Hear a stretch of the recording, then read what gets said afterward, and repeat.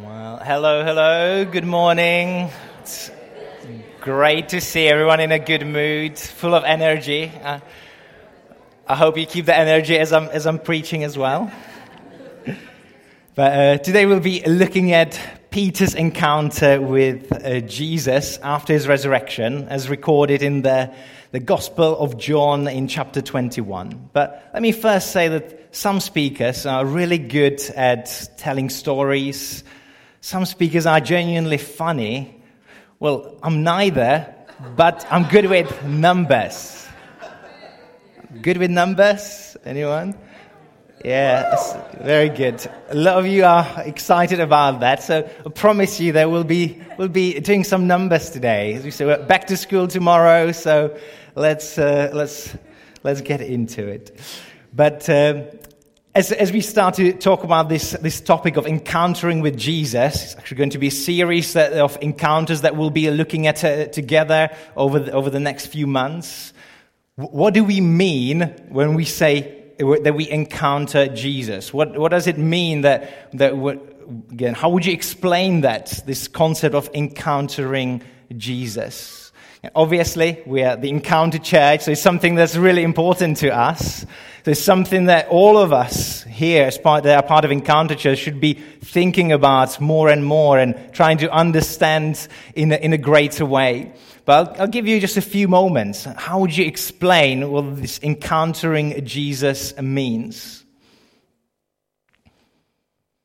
Okay, if someone was to come to our church for the first time asking, why are we called Encounter Church? And what is this encountering Jesus about? What would you say?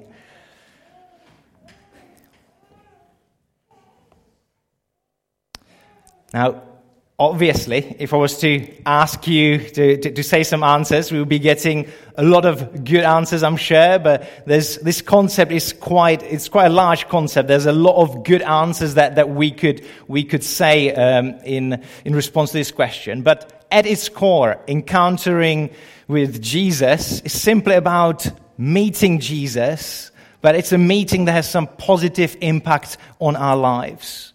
Because during his lifetime, many people, and even now, they meet with Jesus, but it has no effect on their day-to-day life. It has no effect on what's going on with them.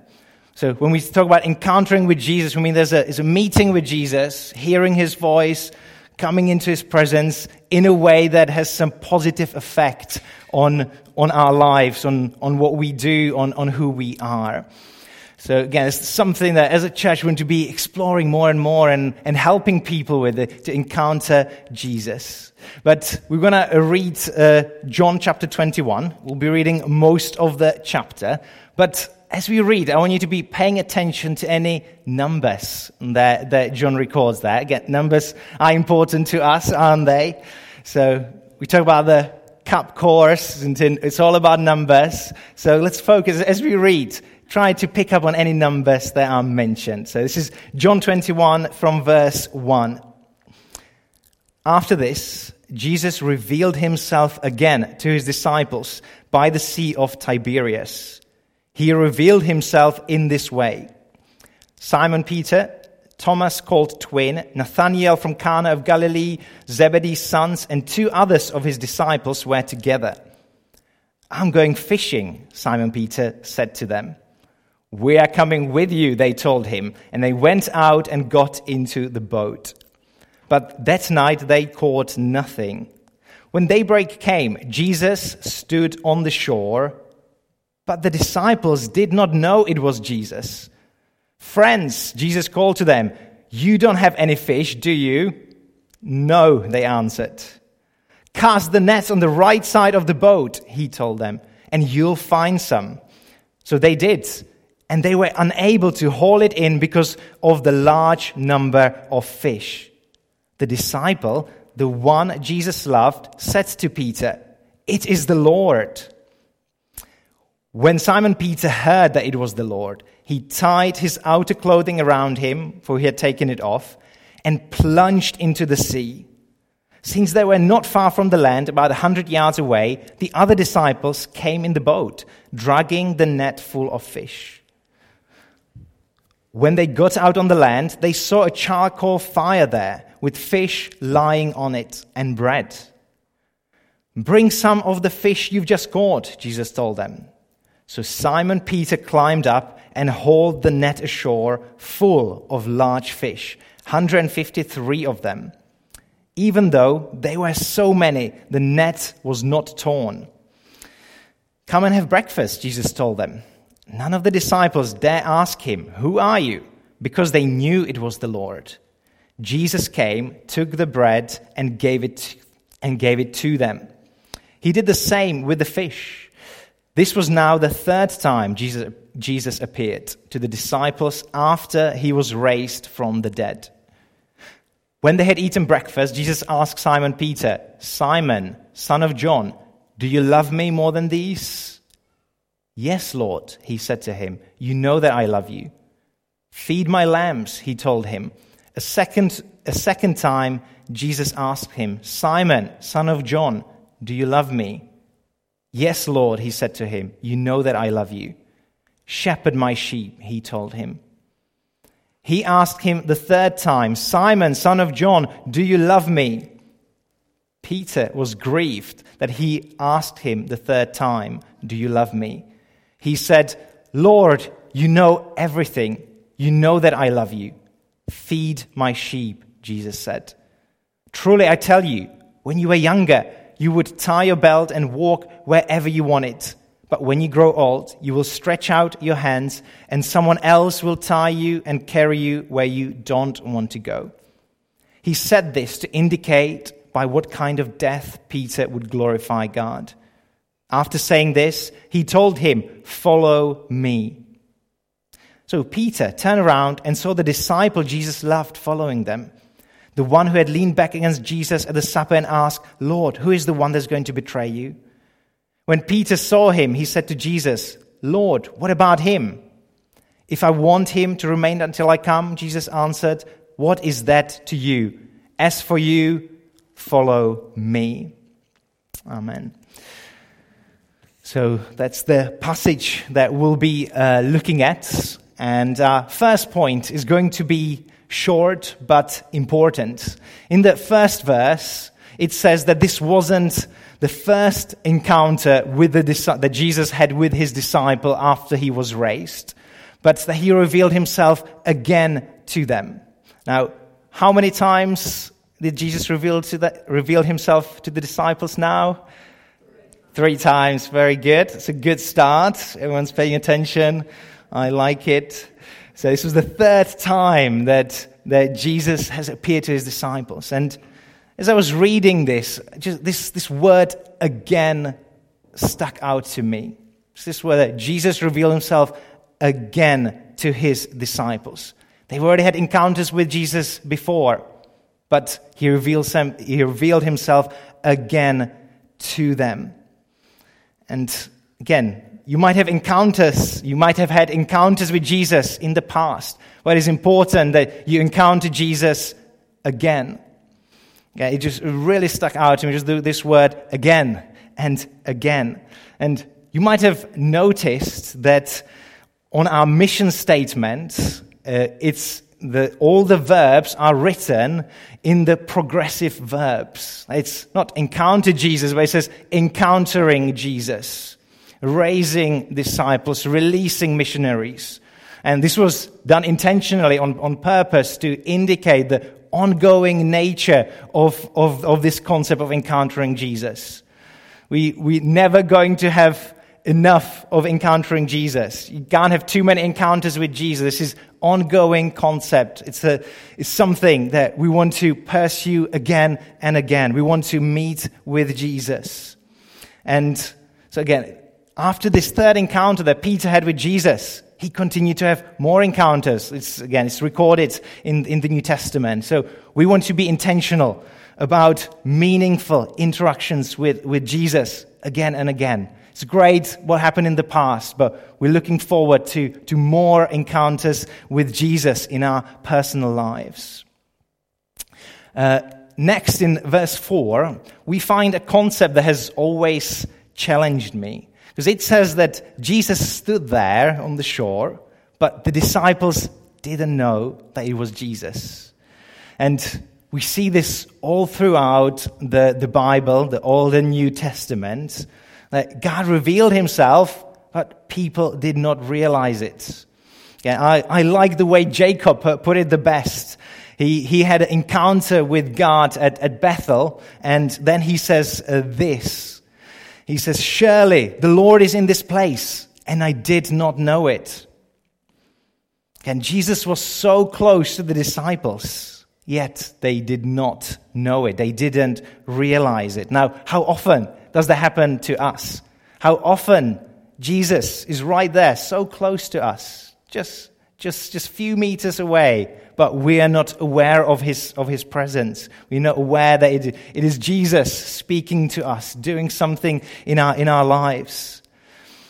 And again, I've always found this challenging. The fact that God doesn't always show up with a big firework display behind him, and he often just shows up riding on a lowly donkey.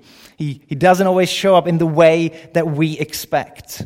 And we need to be aware that God is around us, that he wants to meet with us and discern his presence around us. It takes some effort on our side to discern that when Jesus is drawing near to us. There is a line in one of the worship songs that we sing that says, "Let us become more aware of your presence." I've always really liked that. Let us become more aware of your presence. The disciples had already 2 encounters with the resurrected Jesus, yet they didn't recognize him this time. And it doesn't matter how long or short you've been following Jesus. And he's always doing something new. This time, he might want to encounter you in a different way from the past. And so maybe sometimes we are looking for an old encounter, the way we are used to it, and we can miss the new thing that Jesus wants to do in our lives. Or maybe we are just busy and tired, like the disciples fishing. Or maybe like Mary Magdalene in the previous chapter, in John chapter 20, we might be overcome with grief or other emotions and mistaken Jesus for the gardener. Again, whatever the reason might be, let us try to be more aware of his presence. Again, I've always found this challenging, but we can be intentional. We can put some effort in discerning when Jesus is trying to draw near to us. Now, in the end, it was John, the disciple Jesus loved, that figured it all out and told Peter that this was Jesus. Now, don't you find it annoying when you are around these really spiritual people that always seem to encounter God so easily? They can just hear God's voice so clearly, but you've got no clue what's going on. It's quite annoying sometimes, isn't it? But actually, if these spiritual people always seemingly just encounter God for themselves, they might not be as spiritual after all. Because real spiritual people help others encounter and recognize Jesus. They don't just encounter God for themselves, they help others, just like John. He didn't recognize Jesus and kept it for himself. No, he shared it with Peter. He helped Peter to have this encounter with Jesus. And here, we are not called encounter persons, we are called the encounter church. Again, we are here to help each other encounter Jesus. And we have that responsibility, each one of us, again, to help one another know Jesus more, to hear his voice better, to understand who he is and what he is doing. And so each one of us should be using our different strengths and talents to help each other, so that instead of being annoying to each other, we can actually help one another. Now, Peter maybe wasn't as spiritual as John was, but he was definitely passionate about Jesus. And it's something you can just see as you're reading, that you can just feel the passion that Peter had for Jesus. And as soon as he recognized Jesus, he just plunged himself into the water. He jumped straight in. He couldn't wait. It says the boat wasn't that far from the shore, but Peter just couldn't wait. He had to swim. He had to swim to get to Jesus quickly. He just wanted to be with Jesus, as we sang this morning. But being spiritual or religious can make you look quite respectable sometimes. But having passion for Jesus often means that you look quite stupid. And just picture this scene. You've got Jesus there sitting on the shore, disciples around him, and there's Peter. He's soaking wet, shivering in cold. It's early morning. He's trying to dry himself there by the fire, and it just looks a bit silly. I mean, he couldn't just wait and get to Jesus on the boat with everyone else. No, he couldn't, because of the passion that he had for Jesus. And I want to be more like Peter. And even if it means that sometimes I look stupid, I want to be passionate for Jesus. And maybe I'll never be as spiritual as John was, but I can be passionate about Jesus. Again, if there is anything to get passionate about in life, surely it is Jesus that we should be passionate about. And that's a big lesson we can learn from Peter and others. Again, I want to be like David, who didn't mind his social position in life, but he passionately danced before the Lord, even though his wife thought that he looked stupid. And let's be passionate about Jesus. And one thing that I found out, that the Holy Spirit is extremely passionate about anything to do with Jesus. So we can ask him to release some of that passion into our lives. Now, I said that Peter jumped into the water straight away when he recognized Jesus, but it's not entirely the case. John records that Peter actually first put on his robe because he wasn't wearing many clothes during fishing. And we said that Peter didn't mind looking stupid, and he wanted to get to Jesus really quickly. So why did he put on the robe that would waste the time, would make it harder for him to swim to Jesus? Why did Peter do that? It's clearly out of respect and honor for Jesus. Peter wasn't going to meet his mate. He was going to meet the Lord Jesus. I think there's an important lesson that we can learn here about encountering Jesus. That, well, firstly, unlike other religions, we don't need to perform any rituals or outward displays of piety to earn access into God's presence. We know that God looks at the heart, not the outward man. God looks at what's inside of our heart. But there's a concept that Jesus taught, that what is inside of our hearts actually comes out, or should come out into our actions. It displays itself in what we do and say. And so maybe there are outward ways how we can show the respect and honor that we have for Jesus. And for Peter, which is simply just putting on the robe, just to show some respect for Jesus. And maybe it is the way we dress. Maybe that is how we can show honor for Jesus. Or it could be something entirely different. It could be our finance. It could be something that we watch or don't watch. Again, it could be about our attention or posture in worship. There are outward ways that we can show honor to Jesus. Now, the good thing is that we don't all have to dress the same. We don't all have to give the same. We don't all have to worship the same. As we said, unlike other religions, there's no prescription in the Bible. This is how to do that. But if we want to honor God, if there are outward ways how we can display that honor. There's outward ways how we can show respect for Jesus, to say that he is the Lord. He's not just our friend, even though he is, but that we honor him, respect who he is, just like Peter did. Again, even if it means that we're a little bit slowly in getting into his presence, it is important to show honor and respect for Jesus. Again, so we should be freely able to display our honor for Jesus in a way that's authentic to us. Again, for Peter, it was simply just taking the trouble of putting on his robe properly. Now, here comes the highlight. We finally get to our maths questions that you were all waiting for. How many large fish did the disciples catch?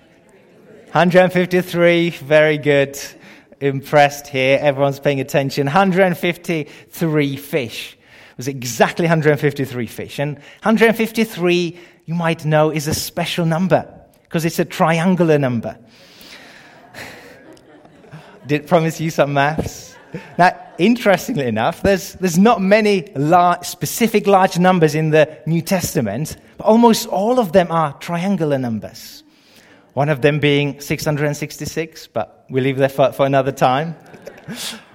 Now, 153 is a triangle of the number 17, which just means that if you add up numbers from 1 to 17, so 1 plus 2 plus 3, all the way to 17, you end up with 153. And these triangle numbers, they were well known in the ancient world because the way they understood numbers was much more physical. They used to count with objects.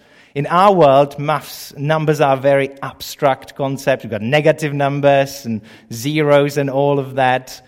They didn't have that. They just had objects. They could arrange nicely, and they could make these triangles.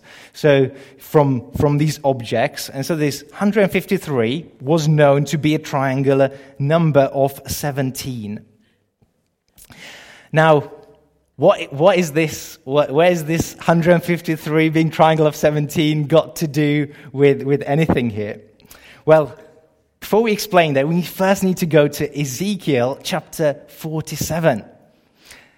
In Ezekiel chapter 47, Ezekiel is having a vision there of a living water flowing out of the temple and turning the Dead Sea back to life so that it will be full of fish again. And then we read in Ezekiel 47 verse 10 this: fishermen will stand beside the river from En-Gedi to En-Eglaim. These will become places where nets are spread out to dry. Their fish will consist of many different kinds, like the fish of the Mediterranean Sea. Now, we know that Jesus himself claimed to be the source of the living water. The living water actually comes out from the work or who Jesus is and what he is done. And the concept of sea, when being talked about metaphorically in the Bible, always refers to the rebellious nations of the earth.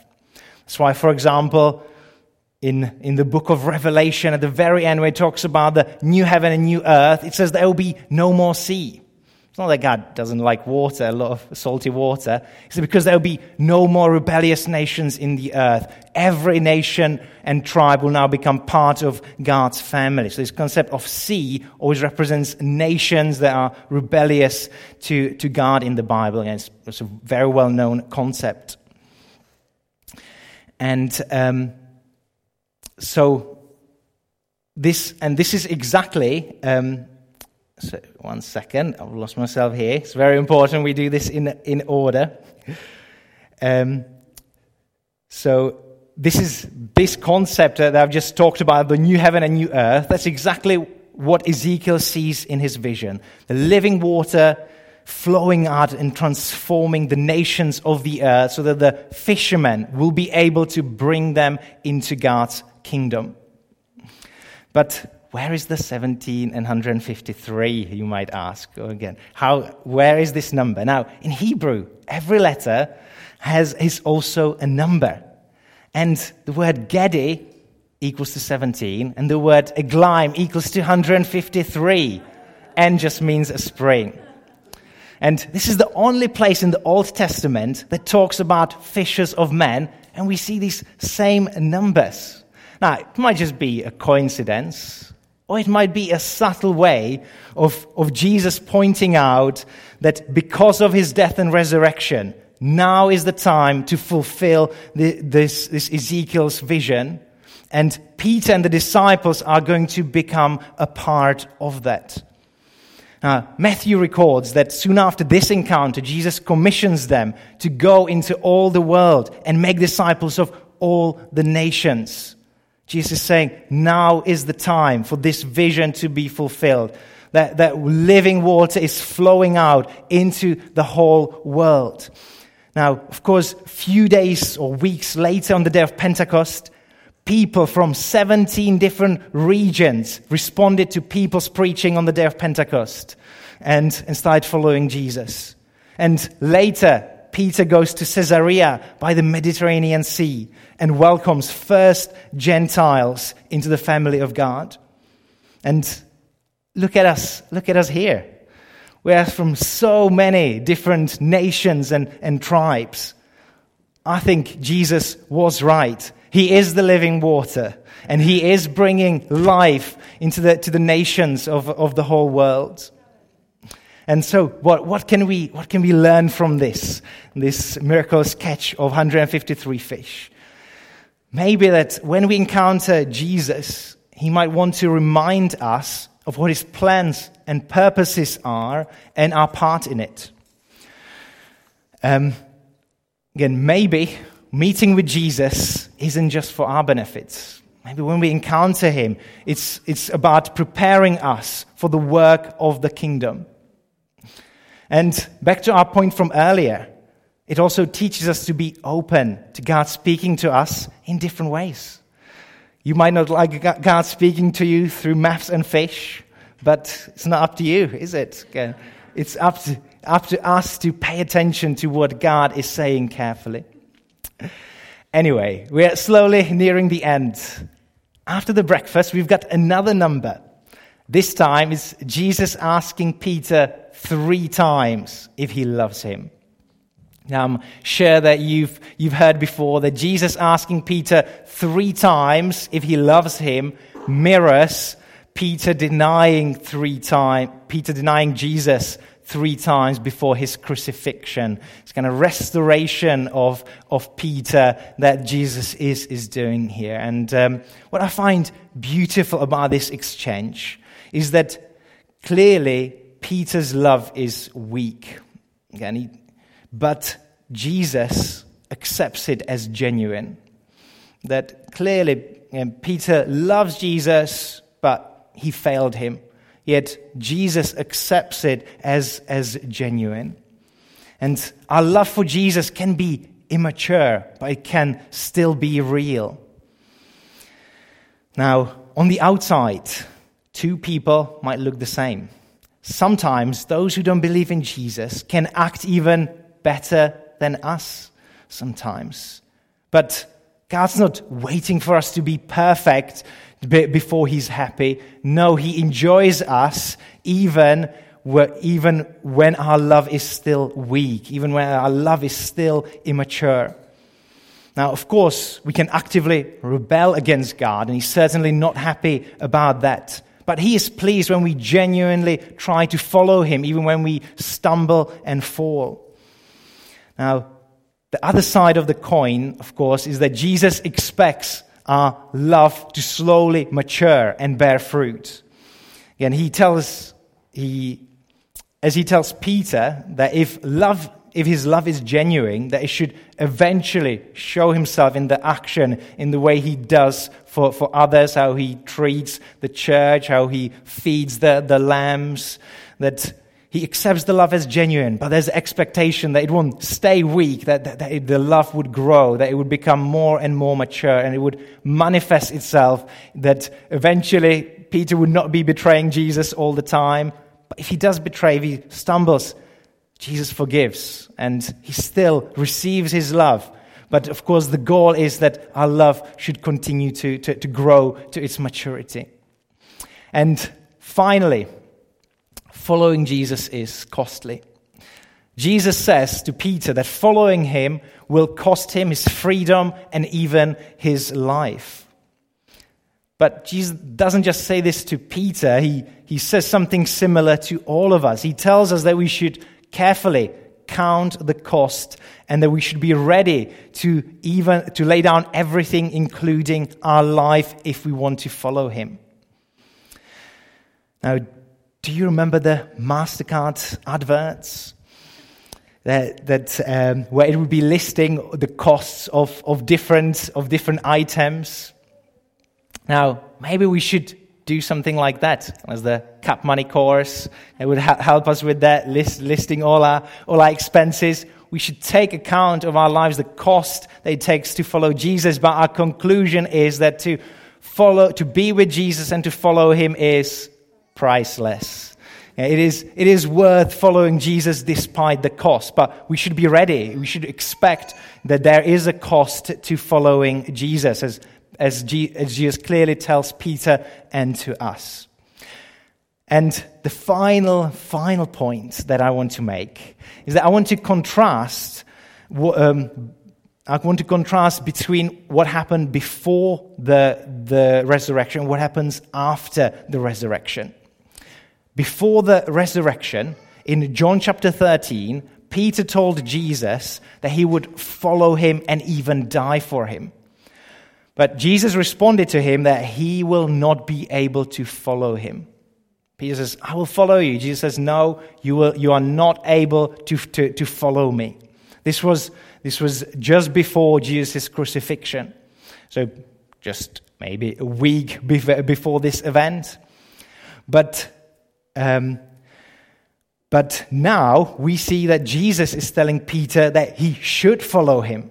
So what has changed? Again, we've got this week earlier, Peter says, I will follow you. Jesus said, you can't. And now Jesus is telling Peter, follow me. In fact, he repeats it a few times. He says, follow me. Again, what has changed? What has happened? As Jesus explains during the Last Supper, that before the resurrection, Jesus was with the disciples. But after his death and resurrection, he will be not just with them, but he will put his Spirit inside of them. There is a difference between having an external instruction from Jesus and letting him inside of your life. Now, the resurrected Jesus can empower you beyond your natural ability and strength. That's what we see here, that in his natural ability, Peter was not able to follow Jesus. But now after the resurrection, Jesus says, you can follow me now. You've got my Spirit.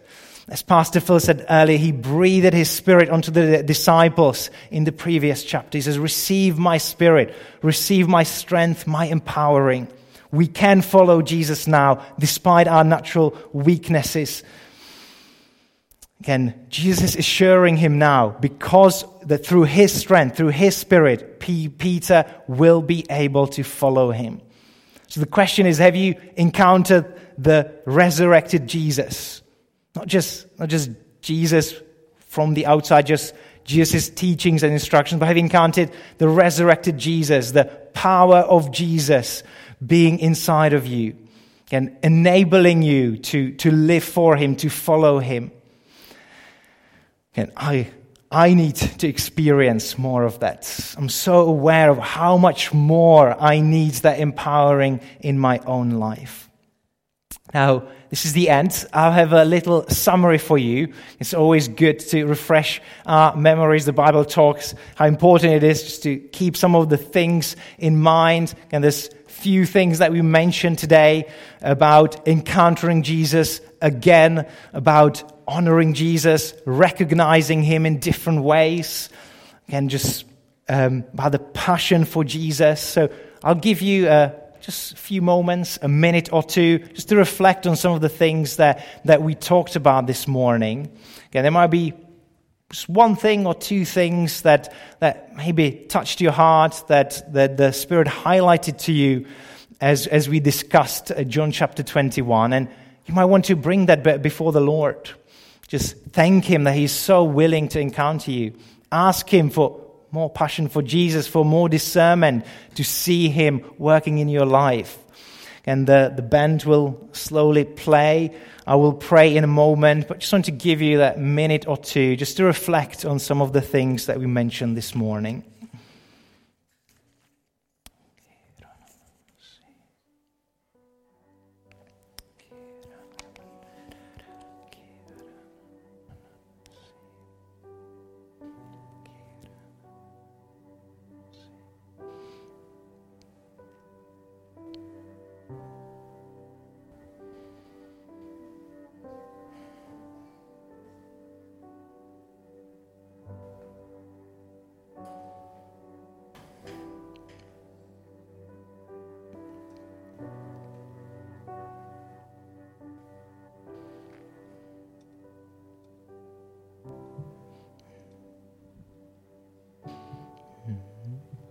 Jesus, we are so thankful that you're willing to meet with us. He's so willing to draw near to us. And we want to express that willingness from our side as well, that we want to encounter you again, Jesus. We know how much of a difference you bring into our lives.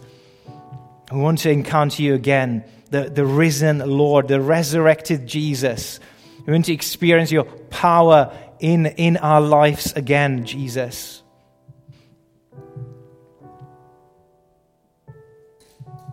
Jesus, this morning we honor you. We honor you for who you are and what you've done. We say you are our Lord, Jesus. We submit to you.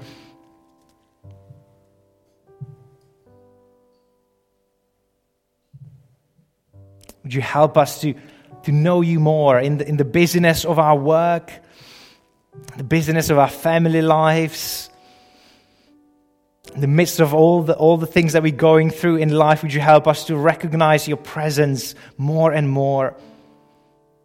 We know that you are near to us. Help us to see you, to hear your voice better. We're willing to let go of the past and embrace the new things that you have for us, to encounter you in new ways, to hear your voice in a new way. And Jesus, we say we do love you. Sometimes through our actions it might not look like it, but we do love you, Jesus. Our love for you is real. We thank you that you receive it. We thank you that you receive our weak love. That you can see that what's in our hearts is real, that it's genuine. So thank you for receiving our weak love, that you're pleased with us. That you enjoy the relationship that we have with you. Thank you. Receive your affirmation this morning. Thank you that you receive our love, but we pray that our love may grow more and more. We want to be passionate about you, Jesus, that all our words and actions would display our love. It would not be just confined to the inside of us, just to our hearts, but our whole lives would display the passion that we have for you, Jesus. Help us, Holy Spirit. Release new passion for Jesus into our hearts. In Jesus' name, amen.